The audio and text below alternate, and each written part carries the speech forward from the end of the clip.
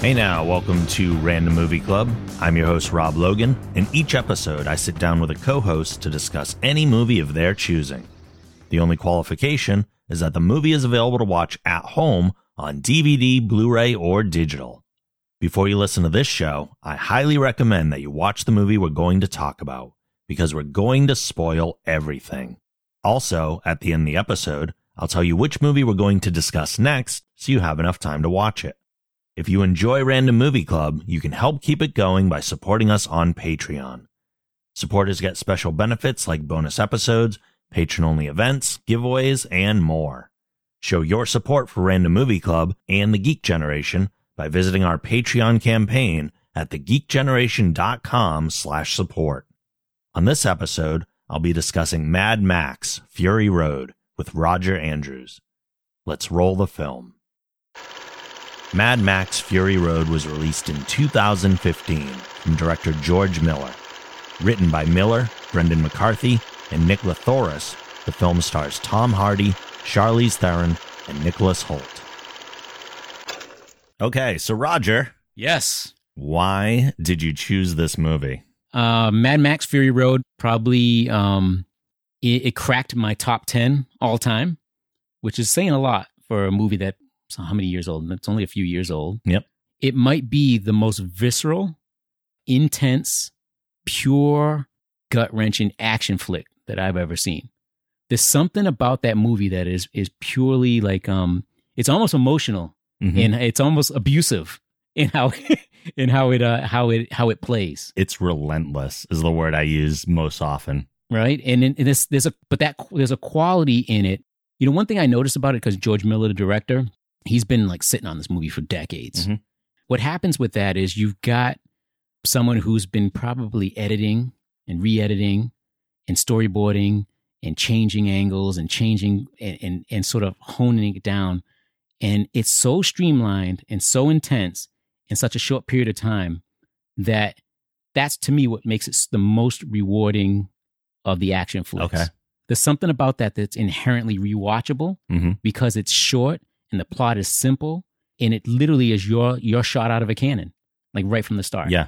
And so for me, I love it so much because I could throw it on at any time. I could watch it at any point during the film, and be rewarded. Yeah. So that's my take on it. The thing for me with this movie, the biggest thing that I like about it is that George Miller is a master at creating a world. There's backstories for like everything. We find out so little about some of them, yet we know they're there, in his brain at least. Right. And there's a point where the world building is so intricate, yet, like you said, it's only on the surface. Mm-hmm. So we have to kind of fill in the blanks. Yeah. But I don't know that there are blanks. There are some. Yeah, there are some. There are probably some lingering questions. Yeah. But the questions I have, a lot of them are answered if you really kind of it answered in the rewatching. Sure. The first take, it's literally that gut punch. Oh, yeah, it's hard. The first viewing is that gut punch. Yeah, yeah. And just to give you a little background, I saw it at the premiere in Boston. Okay. At I think it's the AMC on Tremont Street. Yep. And you weren't there for that, were you? No. I was going to say. And so I had no clue. I went in kind of blind. I didn't see any of the trailers. Didn't see anything. I just got an invite to go see it. Mm-hmm. Stood in line, sat down, and it literally kicks you in the face, like right out of the gate. Mm. And I didn't know what to expect. And within 10 minutes, I was like, this might be the greatest movie I've ever seen in my life. And you got to understand, I'm a kid who grew up with Star Wars, and I grew up with all the pop culture things that everyone loves. And there are great dramatic films, and there are great films that are sci-fi, and there are war pictures and all that.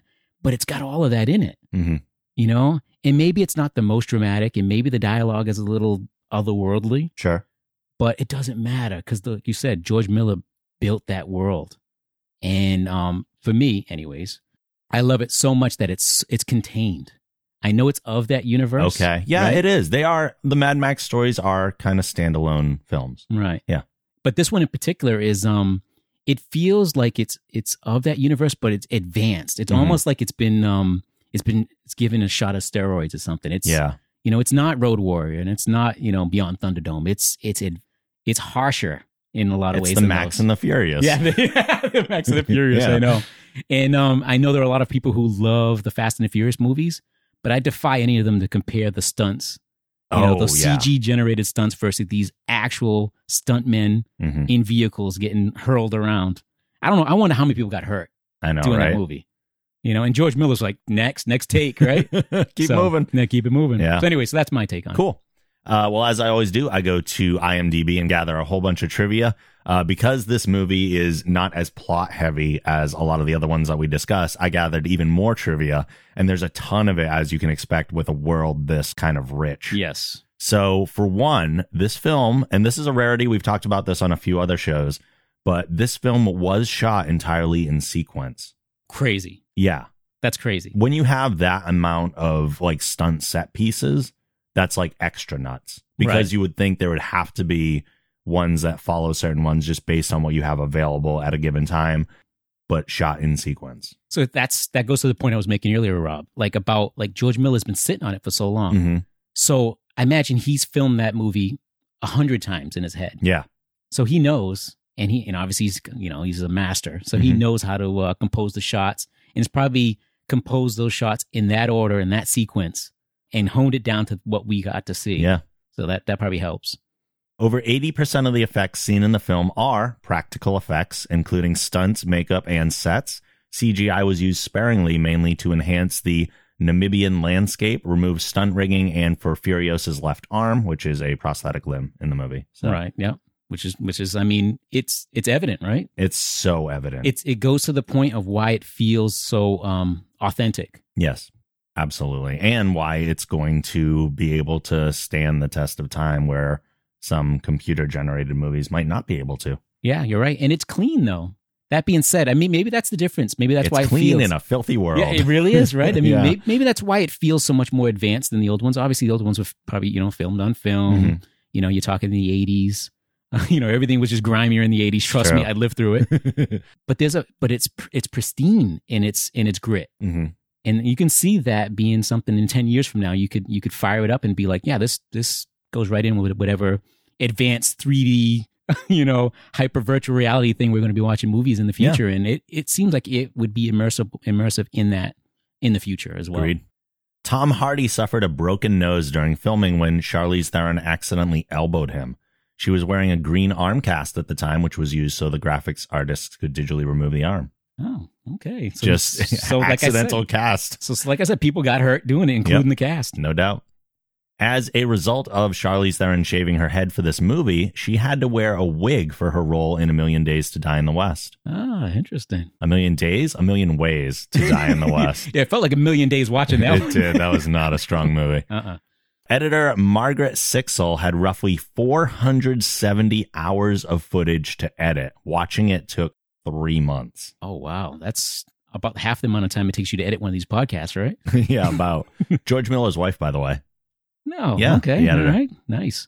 The flame-shooting guitarist, one of the standouts of the movie, in my opinion, is Australian artist-musician Sean Hape, better known as Iota.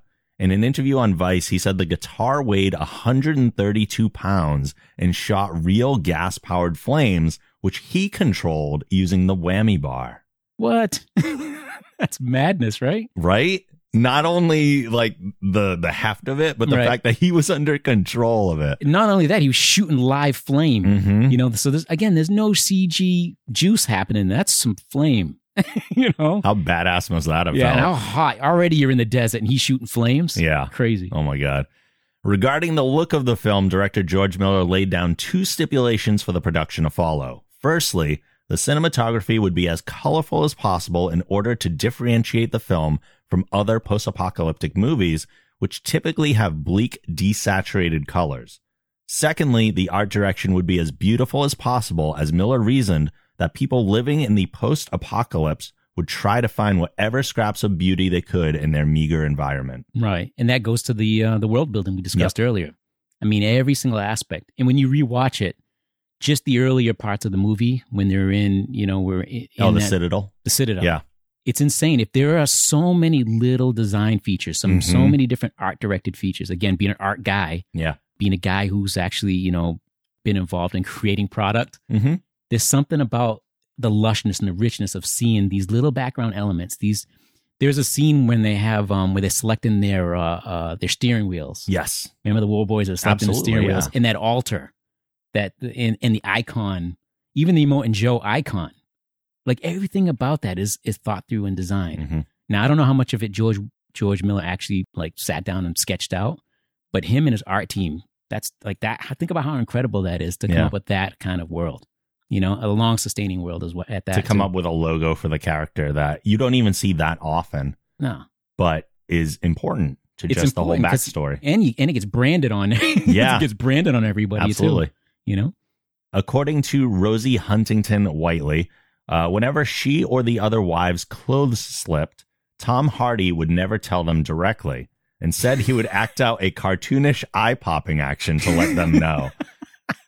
You know Tom Hardy's a cad. Oh, no doubt. You know that dude is a cad. Yeah. There's no doubt, right?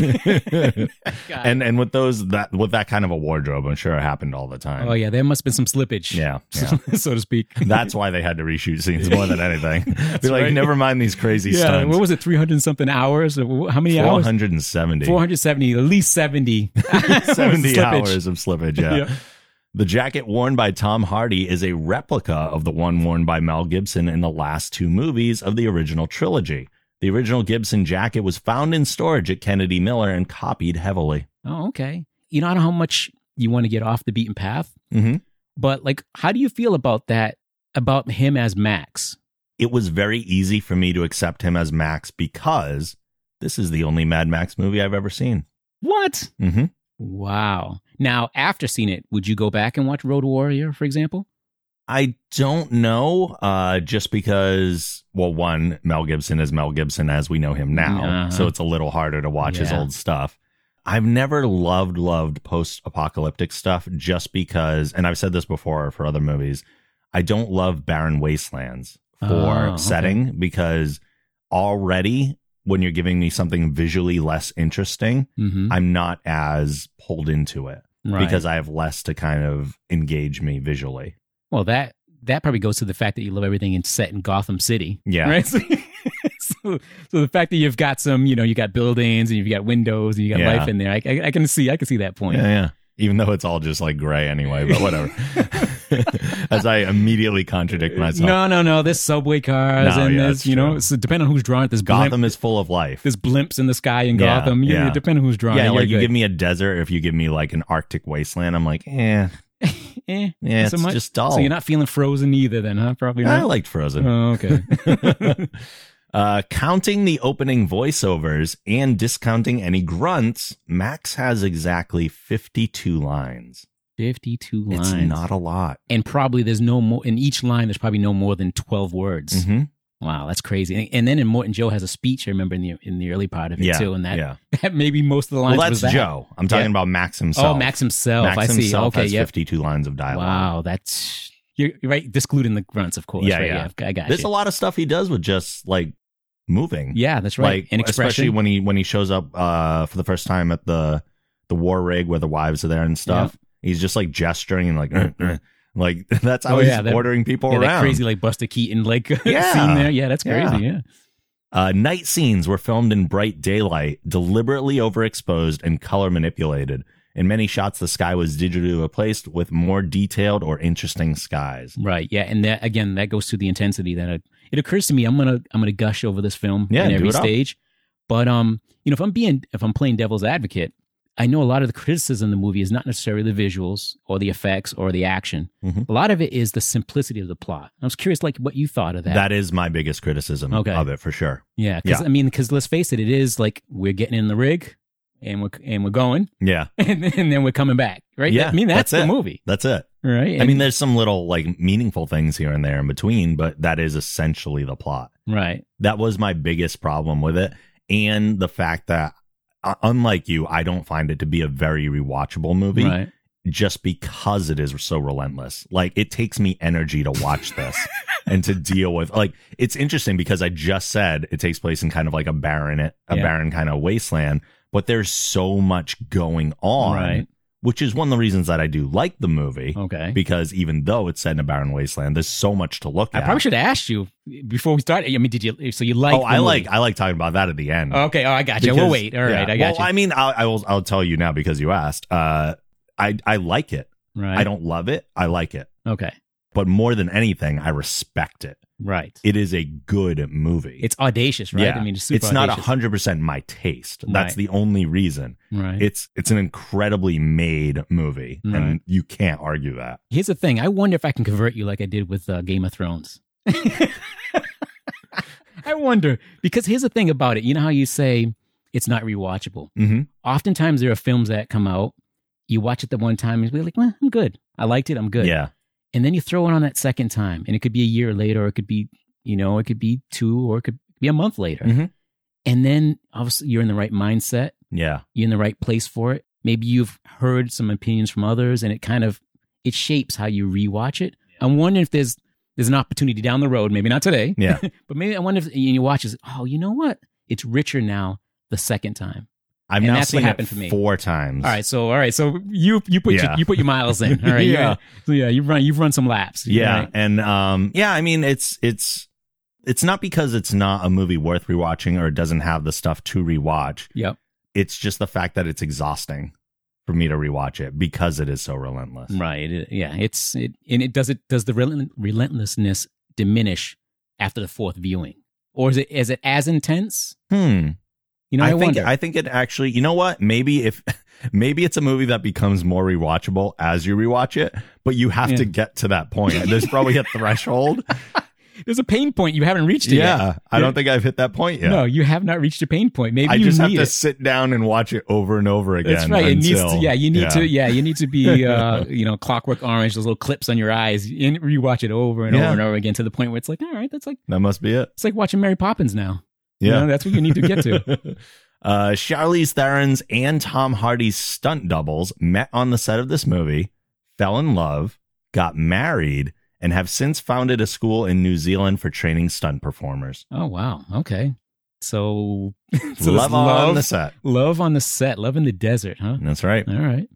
Quentin Kenahan, the actor playing Corpus Colossus, is disabled in real life. He has osteogenesis imperfecta, which was previously depicted in the movie Unbreakable.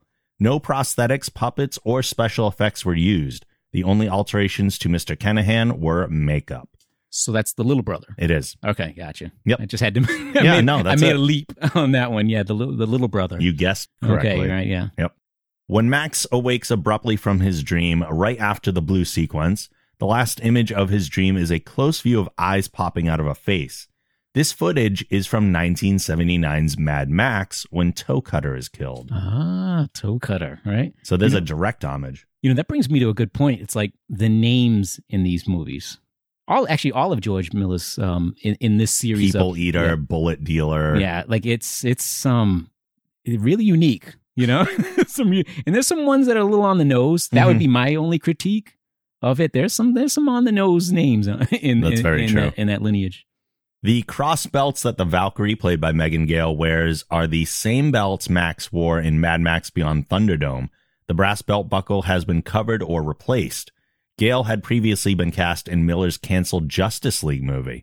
The Valkyrie was originally supposed to live, but Gale became pregnant during production and had to leave early, so Miller decided to kill her character off. Oh, I see. She was supposed to be Wonder Woman. Wow. That's an interesting take. Yeah. I mean, Gal Gadot is, she does her thing. But here's the thing, though. George Miller doing Justice League. Now, I don't know about that. No? I like the idea from, he's clearly able to build a world in a movie. I'm not sure he would have accepted the world instead of building his own. It's a tricky thing when you're dealing with, it's DC's property. Yeah. You're going to someone's house and you're rearranging their furniture. I feel like he might have wanted to bring a lot of his own stuff into it, right? Which might not have sat well with the comic book fans. So Toe Cutter does not live in Gotham. No. I got you. Australian crows or ravens are used in the Mad Max films, including Fury Road, as symbols of death and destruction. So you're saying they're real crows in there? Probably. This guy's crazy. Probably. He's a madman. Yeah. You notice there's the part where Max disappears for a moment and takes care of the bullet dealer kind of off screen. Yes. And he comes back, but before he reappears, we see a bunch of the birds fly, kind of letting us know what happened. Yeah, you know that there was some some shenanigans happening. Yeah, down aside there. from the big explosion. That was the bullet. Was it Bullet Farmer? Right? Bullet Farmer. That's it. I keep Farmer, saying dealer. Yeah. With the exception of Max and Nux, all of the film's male characters are villains. Conversely, all of the female characters are good. Yeah, that's right. You know, that's an interesting, another interesting thing to go into a bit. It's not controversial, but there's a female empowerment element to it. And I don't know if, obviously, when he wrote it so many years ago, I don't know if that was in there or if he sort of saw the writing on the wall and sort of adapted his screenplay to make that happen. I didn't include this in the trivia, but he did bring in a consultant to kind of look over the script from a feminist point of view and be like, is this okay? Right. And then listen, there are some damsels in there. I mean, obviously all the wives are damsels, but the women are ferocious. You know, of course, Imperiosa, of course, but I mean, Furiosa. What did I say? Imperiosa? I just combined that's her. The Star Wars version. Yeah, that's right. But I mean, the fact is all the women, well, most of the women have agency. It's true. Which is, I imagine, that I have daughters, this kind of a big thing to think that they could someday in a real distant future watch this movie because neither one of them are of age. Actually, now the older one is. But the fact is that they can see characters that they can identify with or certainly aspire to be that ferocious. Sure. I think that's cool. Absolutely. When engine number 1 of the war rig breaks down during the final chase to the Citadel, the sound it makes is the same sound the Millennium Falcon makes when it breaks down in The Empire Strikes Back. Cool. You subconsciously knew that, which is why you said Imperial. I know. Yeah. See, I was bringing it in. Yep. But actually, you bring up a great point. Sound design is very strong in this movie. So strong. That open, just the revving of the engines and everything, and the collisions. I don't know that. Maybe that goes to the quality, the intensity quality I've been sort of harping on. That sound design in that is unlike any other. Yeah. I mean, again, I know the Fast and the Furious movies do a lot with the revving of the engines and the impacts and the screeching and all that, but there's something unique about the way the impact, the way things collide. For sure. It's beyond just the visual of actually seeing two machines smash into each other. There's something about the collisions. I don't know how it was. I don't know if that's in the research, but it's not. But you're right. There's something about the impact, I think, that makes it feel so, so dynamic. Yeah. The last image is of Furiosa rising into Joe's Citadel, Max having melted into the crowds. George Miller disclosed, quote, "Very early on, I had Max going up to the top of the Citadel with them, but Tom Hardy picked that up very early. Max would never go. He wasn't even remotely ready for that. We end on the idea of Furiosa and the others taking over all of the resources. It then kind of leaves us the lingering question, are they going to do any better?" That's just it, right? I mean, that maybe is the message of it, the entire film, the theme. And what's funny about this, I was thinking about, we had discussed that sort of critique of it. It's them going out and coming back. What else are they going to do? Right. So, I mean, they even looked at the alternative of going across the salt farms. Yeah, they tried. Yeah. Matter of fact, they headed out there. It's like they realized it was like, so of course they had to go back, and it forces you to think, well, you know what? Let's go back and make things better. Let's not give up. Let's not run. Let's go back and make things better. If we can. Let's fix what we have instead of looking for something else. What's the alternative? At least try. Yeah. So, I mean, if nothing else, you can pull that from the film. Lastly, even though it is an independent movie in the series, it has references to other Mad Max pictures. For instance, the opening shot resembles the beginning of The Road Warrior. The music box one of the wives carries is a nod to the music box that Max gives the feral kid in the same movie. When Max suggests to Furiosa and the other women that they turn the rig around and drive back to where they have just come from, this is another nod to The Road Warrior, as is Max's misfiring shotgun, and when Max first approaches Furiosa with an unconscious body over his shoulder. He has a metallic brace on his leg, just like in Mad Max 2, and was presumably worn in that film because of the injury he sustains being shot in the knee at the end of the previous film. Right, yeah. I haven't seen all the movies. I recall that. I remember, I remember him, it was probably the only things that would tie me between Gibson and Hardy. Okay. Is those little elements, like, having the brace and the whole thing. And his vehicle, obviously. I mean, his vehicle. Which is, think about how they subverted expectations by his vehicle getting taken. Right away. And essentially, I don't know does he get it back? No. Right? It's destroyed. Yeah. It's smashed. Think about that. Yeah. I mean, the fact that a signature element. That'd be, you know, like, you know, Batman can throw all the batarangs he wants. He can make more. Yeah. But I mean, the Batmobile, you smash up the Batmobile, presumably he's got one at a time. Yeah. You know, you don't smash up, unless there's a motorcycle that can be derived from the parts that are left, like in Dark Knight. But granted, the movie couldn't have functioned with it being there. No, and it wasn't necessary. Yeah. You know, I didn't miss it. But I mean, it's so they subvert so many expectations in that movie. The fact that, let's face it, I mean, Mad Max, it's his namesake. It's not his movie. It's really kind of Furiosa's movie. And Nux, really. I mean, they have the most character development. Yep. So, I mean, that's if nothing else, that's what makes it rewatchable for me. The fact that I'm finding the older I get and the more films I watch, I embrace that sort of the differences. The differences. Sure. And I embrace when someone takes a chance in movies and in TV. And so that's maybe why it cracked my top 10, knocking out some pretty heavy hitters. Yeah. You know? So the movie itself, it opens with Max being chased down and captured by the War Boys in a pretty crazy sequence.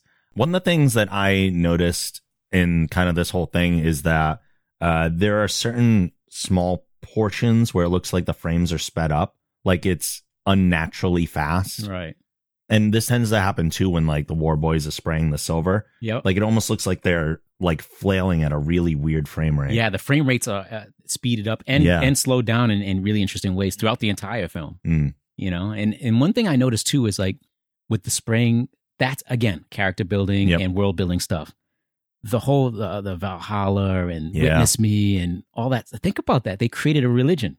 Within that as well. With a Morton Joe being kind of at the center of it. Yeah, but a Morton Joe is the David Koresh to. Yes. But it's still their form of Christianity. Whatever they, you know, around the machines and around, like they created, like if Morton Joe goes, I imagine they'll still have that sort of ideal. It'll be under, someone will take his place. Under Furiosa. Yeah. But they're sort of, their code. And the idea of saying we're going to make war. Yeah. You know, we're going to go out and fight. You're in no shape to make war. Think about that. I mean, it's pretty interesting the way they play it. They take him to the Citadel for use as a blood bag to keep the irradiated body as alive. He unsuccessfully tries to escape. We have the scene where he sees the flashes of the people that he let die, as they say, although we never really find out who any of them are. Right. The one that he sees the most is that little girl throughout the movie, who we assume is his daughter, but apparently she's not. No. For one, Max never had a daughter. Oh, okay. So that's just not a thing.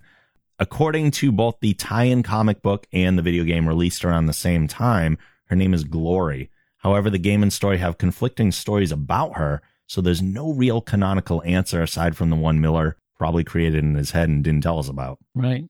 And you know, I'm also at a place where I don't need answers to all that. Yeah. I don't know about you. I mean, I know it felt a little weird to me because I assumed it was his daughter. Right. Which I guess if nobody tells you otherwise, you can just roll with, because why not? Right. And to be honest with you, I mean, I'll make an admission myself. I think I maybe seen Mad Max, the original Mad Max, like once, but like in 1985. Okay. I have almost no recollection of that movie. Yeah. And I remember not liking it. Oh.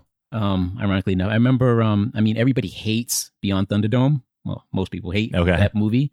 But I was in an era where like it was on HBO like every other day. Oh wow! So I've probably seen Beyond Thunderdome more than Fury Road. Okay, you know, but I can rectify that. Sure, I'm sure you will. Yeah. We meet Immortan Joe, who lords over the Citadel and its people. Joe turns on the water for only a few moments before shutting it off. He then sends Furiosa driving a war rig along with several war boys to collect the fuel from Gastown. Right. And then we had the scene with the steering wheel, like you said. Or actually, no, that comes a moment later when she diverts course. Yeah, because they have to rally the war boys. The war boys. She does divert from the road and starts heading east. When Joe discovers this, he runs to the chamber of his wives who are missing. He gathers the war boys to go after Furiosa, and one of them is named Nux. He takes his blood bag along as he's not strong enough in his current condition. And that just so happens to be Max, who he straps to the front of his vehicle. Right. I like that visual of him being there. Although it, Maybe that's one of the things that kind of tweaks me about it. Like having the blood running, he clearly has like an open wound with like a bloodline running from one person to another. I'm just like grossed out by that. Oh, and that hook too. Ugh. That hook where it actually is, we has to pull it out too. It wasn't a little fine. No. The gauge on that needle is pretty high, you know? Yeah, that was not pleasant. No. Another tribe, the Buzzards, discover Furiosa and go after her, leading to a battle between all three factions. This is the first time we see the true fanatical nature of the War Boys, like you kind of talked about their religion. One of them is badly injured and sprays the chrome on their face, yells, "Witness me," before making a kamikaze dive into an enemy vehicle. Crazy, right? I mean, here's the thing. I mean, I've said crazy like 12 times, but there's no better. It is a crazy movie. Bonkers, insane, whatever. But the idea that, again, based on that religion, there's your honor to die in service of making war. It is very Viking-like, so it makes sense that they would reference Valhalla. Valhalla, right, yeah. And it also makes you wonder, too, like, how they cobble together their little bits of past history to form their current ideology. Right. Was there a library at some point where they could find these bits and images, and how did they get passed on in this future world? It's, it's kind of a cool way to kind of think of it. Totally. In an attempt to lose everyone, Furiosa takes her war rig into a giant sandstorm, which is one of the more impressive looking things in the movie for sure. Even though that was almost certainly done CGI. Yeah, there's no way they found that a cyclone, that nice bright orange cyclone. It looks amazing though. Yeah, it does. Nux attempts a suicide run in his vehicle, but Max interferes, leading to a massive crash, which was one of the most unbelievable parts of the movie to me, because how the hell did they survive that? No one should have survived that. That vehicle gets shredded. Absolutely. Yeah. Everything must have got shredded. How did anyone pass through that? Yeah. Yeah, it's crazy. Max awakens, still chained to Nux, and sees the war rig in the distance. He makes his way there to discover Furiosa and Joe's 5 escaping wives cleaning themselves and removing their chastity belts. Right, and there was that's some serious slippage was probably happening right around that time. No doubt. Yeah, absolutely. Furiosa and Max begin to fight when Nux wakes up and joins in. After the fight, they notice Joe's forces on the way. Max attempts to steal the war rig and drive off, but it shuts down due to Furiosa's kill switches. Yeah. Shows what kind of a character he is right away. Yeah, absolutely. Yeah, he was going to ditch him. Yeah, he's a survivor. That's it. That's right. Look out for number one. Absolutely. She and his wives go back into the war rig, and Nux sneaks on board. We're told that they're attempting to get to the green place. Mm-hmm. So now we actually have our MacGuffin, if you will, or our endpoint. Yeah. Nux jumps out at them, but they toss him from the rig, and he still holds on to like the piece of one of their gowns. Mm-hmm. Furiosa has made a deal with a group of biker bandits to block the mountain pass with a rock slide in exchange for their fuel pod. When the bikers see how many vehicles are pursuing, they take off in the rig. Yeah, they had to renegotiate that deal. Oh, yes. Fast. I like that Max refused to say his name, and she's like, "I'll just call you fool." Yeah, that's like when I yell out fool. Yeah, that's a signal. Yeah. And that could be interpreted like, that's even a better way to signal than to yell out his actual name, because they could think that she's calling them a fool. Right. When that's actually the signal to Max. Now pursued by everyone, Joe closes in on the rig. Nux tells him that he can get aboard. When he leaps across, his chain catches the roof and he drops his gun. He's just shamed of being in front of Joe and doing that. Mm-hmm. Splendid, one of the wives, opens a door as a human shield, but falls from the rig when the door breaks off. She dies when Joe's vehicle hits her. Capable, another wife, finds Nux aboard the rig and consoles him as he's distraught after failing Joe. It's a thing, like those names, I don't know if they're ever uttered. They are not. Right? They're not. Well, think about that. I mean, the fact that they don't feel the need to even provide you everyone's name. Yeah.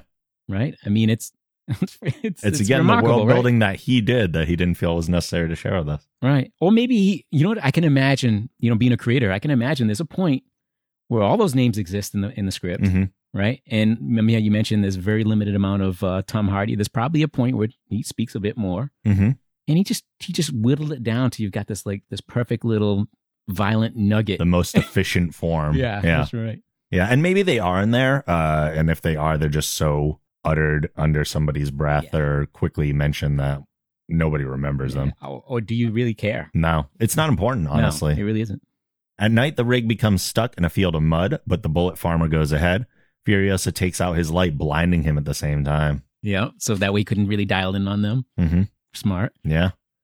They use a winch to pull the rig out of the mud, and Max takes off to go after the bullet farmer. After a few explosions are heard in the distance, Max returns with a supply of guns and ammo. Right, yeah. And he's pretty beat up, too. You can tell he went through it to get it. Although the blood on him, they say, is not his blood. Makes sense. Yeah.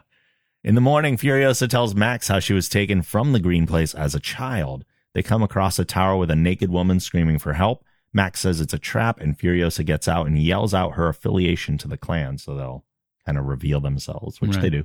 Yeah, of course. And the funny thing about that is, like, again, when you see Road Warrior, I'm assuming at some point Road Warrior might make it into your list. That harkens back to Road Warrior again, another sort of touch tone to Road Warrior. Interesting. You'll see. This is also noticeably a clan of all women. I don't know if it was always that way or if those are just the surviving people here. The original survivors of the quote unquote the green place. Yeah. Right? Yeah. I don't know. Right? I don't know that we are. I'm sure George does. I'm sure he does. Yeah. Yeah. I don't know that we're meant to know. Yeah. You know? A group of women on bikes emerge and welcome Furiosa back. She says that they're going to the green place, and the women say that they would have already passed it on the way to where they currently are. The muddy swamp area they passed through was the green place, but it has since become uninhabitable. Yeah, it's the gray place, the bluish gray place now, right? Probably the biggest gut punch of the movie. Yeah, right. And it's this is why I kind of I mention it as a devil's advocate, that kind of it's going in one direction and coming back. But along the way, there's really interesting stuff along that path, right? And that path back. Yeah. And that's part of it. That's sort of that real emotional, like, now what? Yeah. What do we do? Right. And it's reflected in the performances. Totally. Like, right. We particularly, Charlize's Theron's performance. I mean, it's like, I did all of this for a bunch of mud. Yeah. Yeah. Essentially. Yeah. Just going on hope. And there's Max's line too, where he's like, hope is a mistake. Right. And which is also what kind of leads them back to the Citadel, which I don't know if that's supposed to be a purposeful message of the movie, right? But it gets them to go on the path that works best for like a survivor. Well, I think it's the connective tissue to get you to that ultimate goal. Right? It's all right. So goal number 1 doesn't work, right? Clearly, you know, there's no green place. So all right, so we got to get you on the path to do. You got to do something. Yeah. Right. So that's without knowing that about the green place's fate, Furiosa might have gone across the salt plains, right, in search of something better.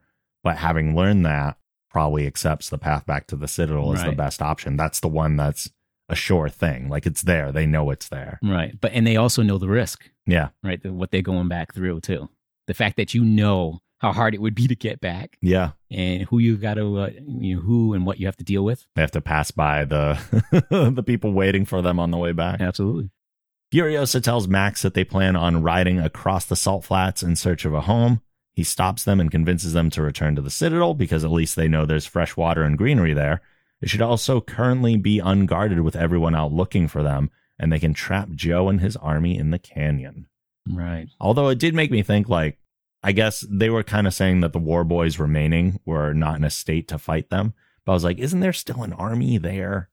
I get the impression like he emptied out that must have Citadel, like, of all the war boys. That's the impression. That's right. When they get back, there's only like the kids, right? Yeah. There's some kid in the guys manning the winches and stuff. Those guys. That's true. And all the poor people living in the canyon, and they're not. They don't care. Yeah, they'll accept whoever's going to give them what they water, want. for Christ's sakes. Yeah. The war rig is spotted by Joe's army from a distance and gives chase as they're aware of what their plan is.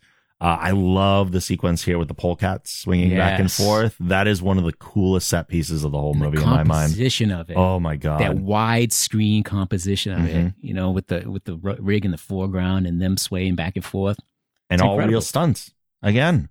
But here's the thing, right? I mean, obviously the entire recorded history of film, there's been these massive sort of wide scope shots. I mean, you think back to, like, your Cleopatras and your Ben-Hurs and all these, all these scenes. We have these, Lawrence of Arabia, these massive vistas, but to fill it with those images and it be composed right. And to capture all that on camera is so super impressive. Super impressive. Yeah, it really is. Max falls from the rig, but Furiosa catches him. Distracted, she's left vulnerable and gets stabbed in the side. As they approach the canyon, Nux drives the rig and Furiosa boards Joe's vehicle. She hooks Joe's mask onto the wheels of his car, ripping it and part of his face right off. Now that Joe's dead, they start making their way off the rig and onto Joe's vehicle. Right. And then you think about, too, the scenes with the son. He's got a really wild name. I can't remember what his name. Well, I forget what his name in the movie. The big guy. Nathan Jones is the actor. Oh, okay. He was a former WWE wrestler. I didn't realize that. Yeah, okay. a short run. Right. But I recognized him right away. Did you really? Yeah, I did. But he's got a wild name, too. It's something like Erectus, something Erectus. Rictus Erectus, I think is his name. Oh, it actually is in the next. Is it really? Oh, sorry about that. I jumped the gun. Before Nux can cross, Rictus rips the engine off the rig and Nux whispers, "Witness me." Witness me. Directly at Capable before sacrificing himself by overturning the rig and collapsing the overpass. He delivers that line so well, too, when it's softer than any other time anyone else has said it, because they're all like yelling it out as like a battle cry. And here's like, he's really like, remember me, just you specifically. Yep. Please remember me. Yeah, it's great. Yeah. Yeah. Just a back and forth movie, just nothing but stunts, right? Nothing going on. Nothing to see here, people. There's nice little relationships built in here. It really is. Not only that relationship that's really good, even though they don't spend a ton of time on it, the Nux and Capable relationship, there's enough of it in there to kind of give us the idea. Yeah. But the way that the trust is built between Max and Furiosa over the course of the movie, I really liked. Right. And it had to be earned. Mm-hmm. I mean, clearly, like you stated earlier, I mean, he was ready to leave them. Absolutely. He would have left them all in the dust. Yeah. He wasn't going to make another connection so that way he could lose someone. Right. And it's just the way this world works. Right. Is you don't trust people to survive. Clearly, right? There's not a lot of, let's face it, the film establishes there's not a lot of trustworthy folks to get at, you know? And the fact that those two formed a bond through that, through extreme circumstances, it's pretty cool. Yeah.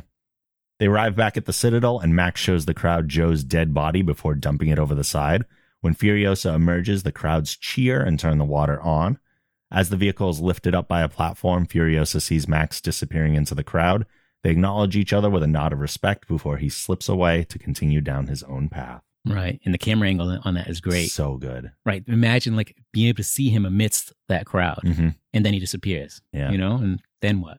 I love the way the movie ends too, with the platform rising, and it's kind of, it almost does like a wipe, like a vertical wipe to get us from that and out of the movie. Yeah, and that's, again, all of that's considered.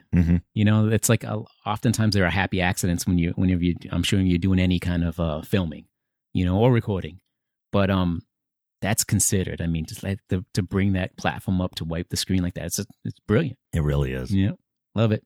That is Mad Max Fury Road. Gotta love it. We did it. So yes, like we said, it is much more than just a movie about driving to one place and driving back. And it's that. It is also that, though. It is that. Yeah. And that's why, again, for me, I'm firmly in the camp of the rewatchable camp. I've probably seen it, obviously seen it 2 or 3 times at the movies.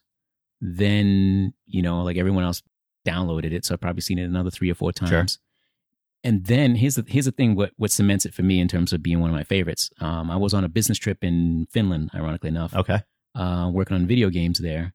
And they had us all us Boston people holed up in this conference room. And what we did to kind of just to kind of get ourselves energized, like I had it on my iPad. We fired it up on the Apple TV on their big screen in the oh wow, and cranked it. Yeah, cranked it, and every now and then we would see people, because it's a glassed-in office. We'd see people kind of peeking around the corner. The guy, what the hell are these Americans doing in there? And we was like, to witness me and Valhalla and all that thing, and it got us. It got us through like a people look in the office and you're standing on a table spraying chrome on your face, yelling "Witness me!" and they're like, "They are that's Americans. Yeah, that's how they think we all behave." Yeah, But anyway, so it cemented me because I've got like a personal attachment to it. That initial slap in the face, seeing the film for the first time at that premiere, and not knowing what I was in for and being blown away. But B, that sort of really personal like bonding moment with all of us in a room, kind of watching it and just like it getting us through the rest of the day, after a long day of drawing and creating and whatever we were doing. So I got that. Yeah. So Fury Road. So as we wrap things up, what can we promote for you? Well, I have quite a few things to promote now, Please Rob. Tell us. Well, if you want to see any of my artwork, again, my name's Roger Andrews, but you can look me up on Facebook as Roger Andrews Art. So I got my little fan page there. on the old interwebs. It's RAND247.com. That's where you can see my artwork that's related to the advertising and the toy stuff and the video game stuff, the professional work, the stuff that had me in Finland. But additionally, a new thing, which is it's called Sketchy Go Ichi on YouTube. That's my channel. It's Sketchy Go ICHIE. Look it up. It's essentially me doing artwork, so you get to see me demoing. I do a lot of pop culture stuff.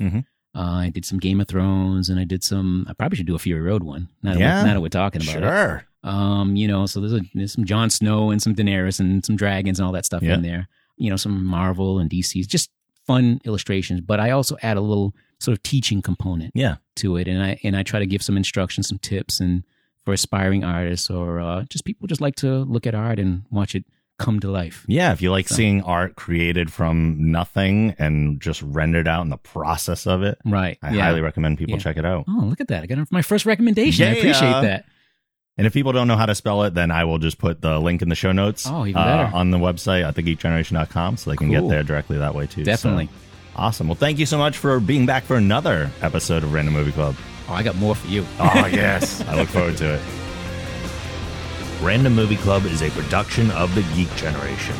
If you like this show, be sure to check out our other podcasts on the Geek Generation Network at thegeekgeneration.com. You can support Random Movie Club and get access to exclusive bonus content by visiting our Patreon campaign at thegeekgeneration.com/support. Join our community on Discord at thegeekgeneration.com/Discord. Our theme song is provided by Michael McLeod of Wolfsten Music. A link to his site can also be found on our site. Thanks for listening, and make sure you join us next time when we'll discuss Shutter Island. See you then.